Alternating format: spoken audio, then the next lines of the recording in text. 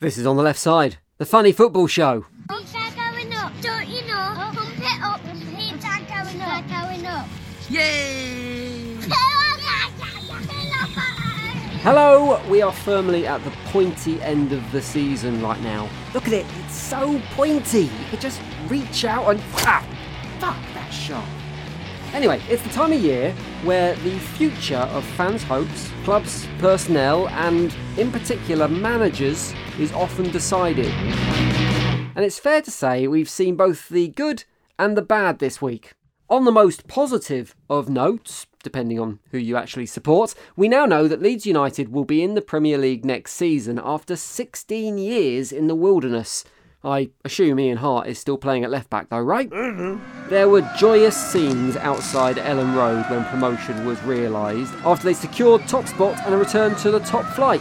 Crowds gathered, fireworks were let off, and not a single historic building was set on fire. Which just goes to show how far they need to reach to compete on the same level as the likes of Liverpool next season.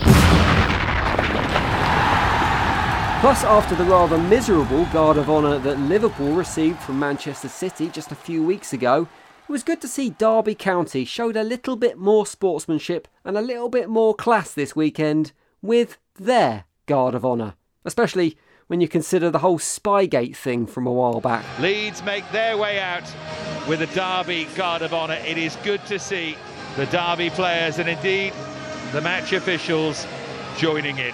They are going to have the class at least to carry it out. Would it have been too much to ask if Leeds manager Marcelo Bielsa had followed his players out holding a massive pair of novelty binoculars? Would have been brilliant. Trouble is, he's got no sense of flair. Something that's pretty well underlined by the fact he's now probably the only Premier League manager to live in a 2-up, 2-down terrace house in Leeds.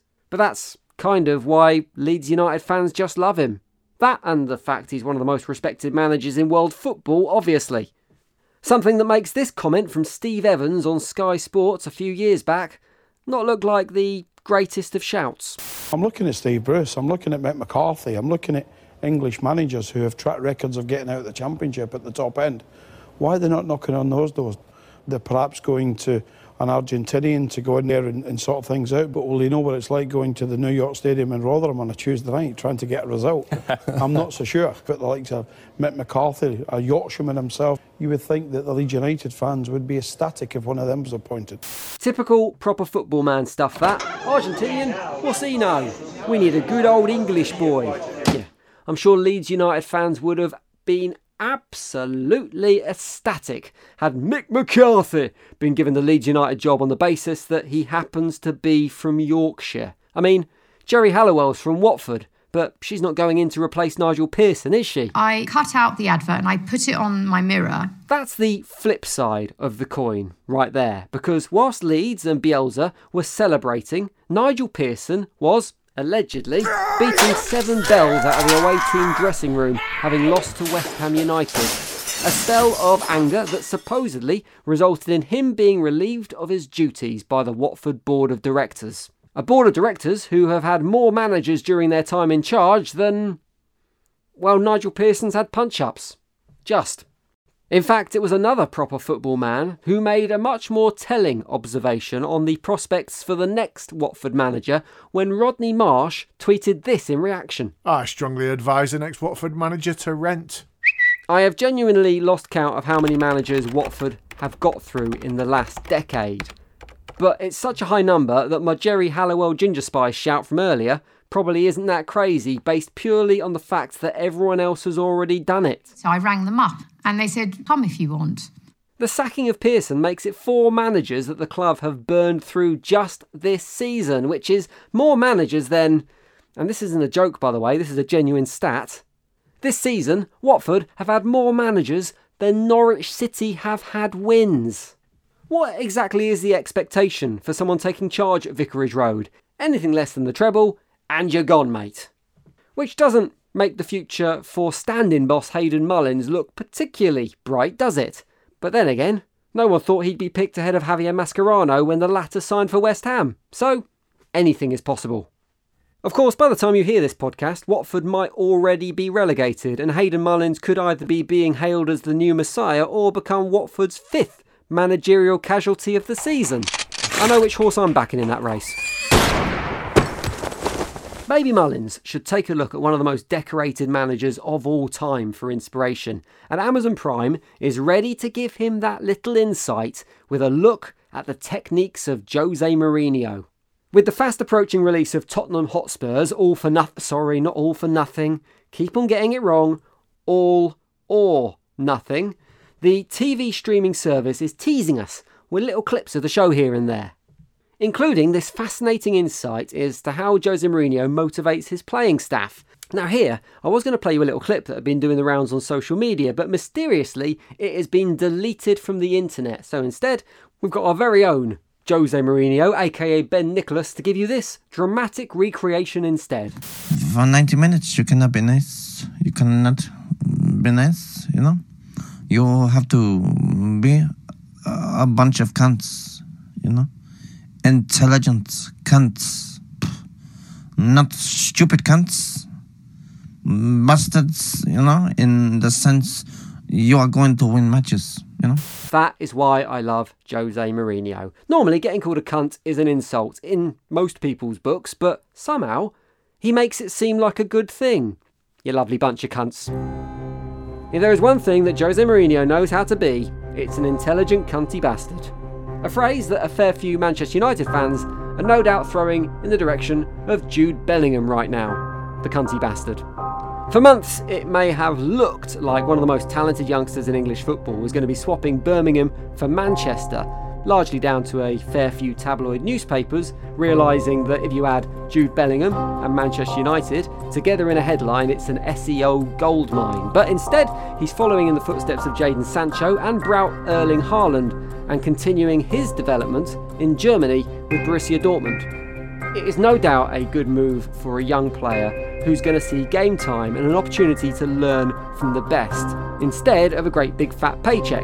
But I'm sure he probably had a few fleeting moments of second thoughts when the social media team revealed that his official announcement video was going to be his teammates, and a giant bee called Emma, singing a rendition of the Beatles classic, Hey Jude.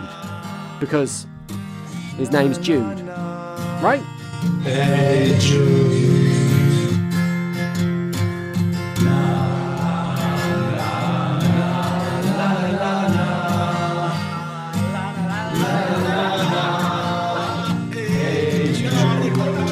I'll be honest, I was 100% ready to hate that, and I did almost cringe myself inside out, but it's actually quite sweet. And at least it's not him playing a giant grand piano in the middle of a stadium.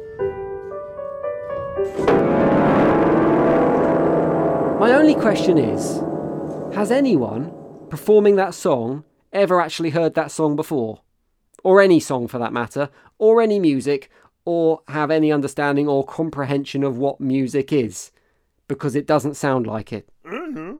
Let's think about the logic here for a second, because it's actually a pretty smart move. The Beatles are an internationally loved band, and using them in an unveiling video is potentially great marketing. So much so, I think that other clubs could easily look at doing the same. Of course, picking an appropriate tune for the player they've signed from the Fab Four. So if Son Heung-min decides to leave Spurs for pastures new, you go with Here Comes the Sun. Andy Carroll's next club could announce his arrival with maybe Help or Don't Let Me Down. And if Lionel Messi does actually join Manchester City, then surely the Beatles' Taxman is the perfect anthem to pick. What have you got, Ant? Oh, got some cracking ones here, right? What about if Spurs re-sign England international right-back Kieran? Right? Then you go with Day Trippier. Okay. Or while we're at Spurs, what if they could tempt their former Egyptian striker out of retirement with Love Mido? Right. What about the Atletico Madrid goalkeeper? He's pretty good. You sign him, and then you can play O Black D, O Black Da. Yeah, well, that's why I write the show. The Shane Long Unwinding Road. Fuck's sake. Yeah? Yeah? You loving it? Brilliant. I'm wasted here, you know. Honestly, this is really good. Jim? Where you gone? I guess the good news is that however badly the song is performed, it won't be nearly as bad as Gal Gadot's overly earnest COVID-19 cover she did of John Lennon's Imagine. Imagine there's no heaven. It's easy if you try. Oh God! Oh, that's it! I've done it! I've cringed myself inside out! Send help! Or at least a mop! Right, that is it for On the Left Side for another episode. Thank you very much for listening. There is one more left of the season, so make sure you get that by hitting subscribe. Also, give us a little review. You can do that via Apple Podcasts or however you listen to your podcasts, and give us a follow on social media as well. There's a bit of news coming soon that you might want to hear. @On the Left Side is the place to find that, and I'll see you soon for the next one. On the Left Side is written and produced by Ant McGinley and Jim Salverson.